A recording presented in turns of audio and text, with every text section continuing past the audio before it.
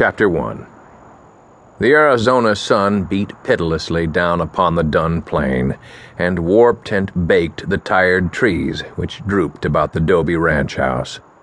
The road, little more than 2 wagon tracks, started in a joined point on one horizon and ended in another point at the western limit of the plain. It was endless, that road, endless and dry and hot. And down it came Petey McGuire leading his horse, the little sorrel named Pat. Petey McGuire's high heels were run over, his Stetson was shapeless, his jeans were worn through at the knees.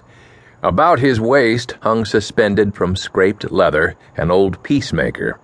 His young face was haggard and coated with a pasty mixture of dust and sweat.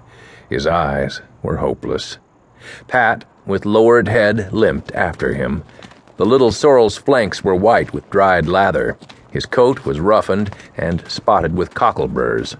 It was all he could do to keep going, but keep going he did, as long as his nose was close against Petey McGuire's back. Pat had thrown a shoe, and Pat had spent himself on a journey of 1,000 miles. And Pat, oatless these many weeks, was a dead horse unless he got rest and care. Shuffling with weariness, slogging through the dust, they came to the ranch house gate just as a thick-set fellow rode out.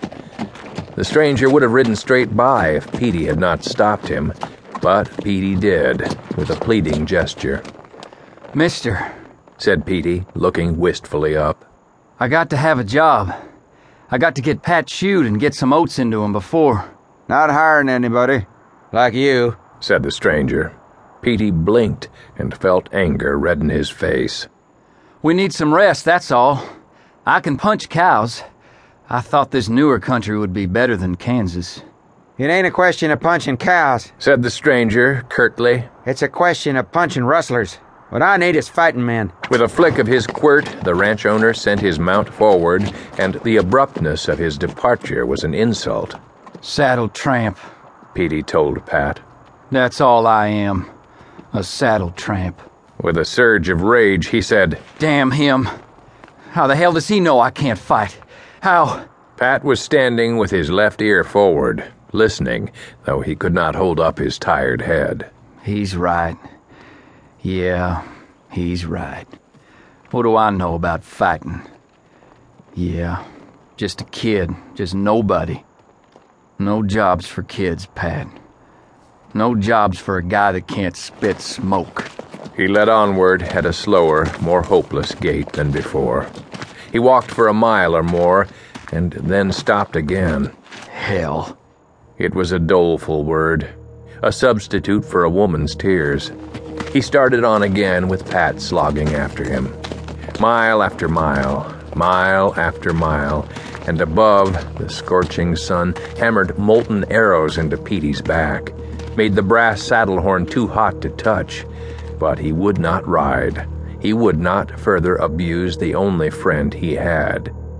The world could find no use for Petey McGuire. He was too young. He was not tough enough. He had soft blue eyes and red cheeks, and though he was of medium height, he did not give the impression of being tall. On the run from Kansas, on the run for 1,000 miles.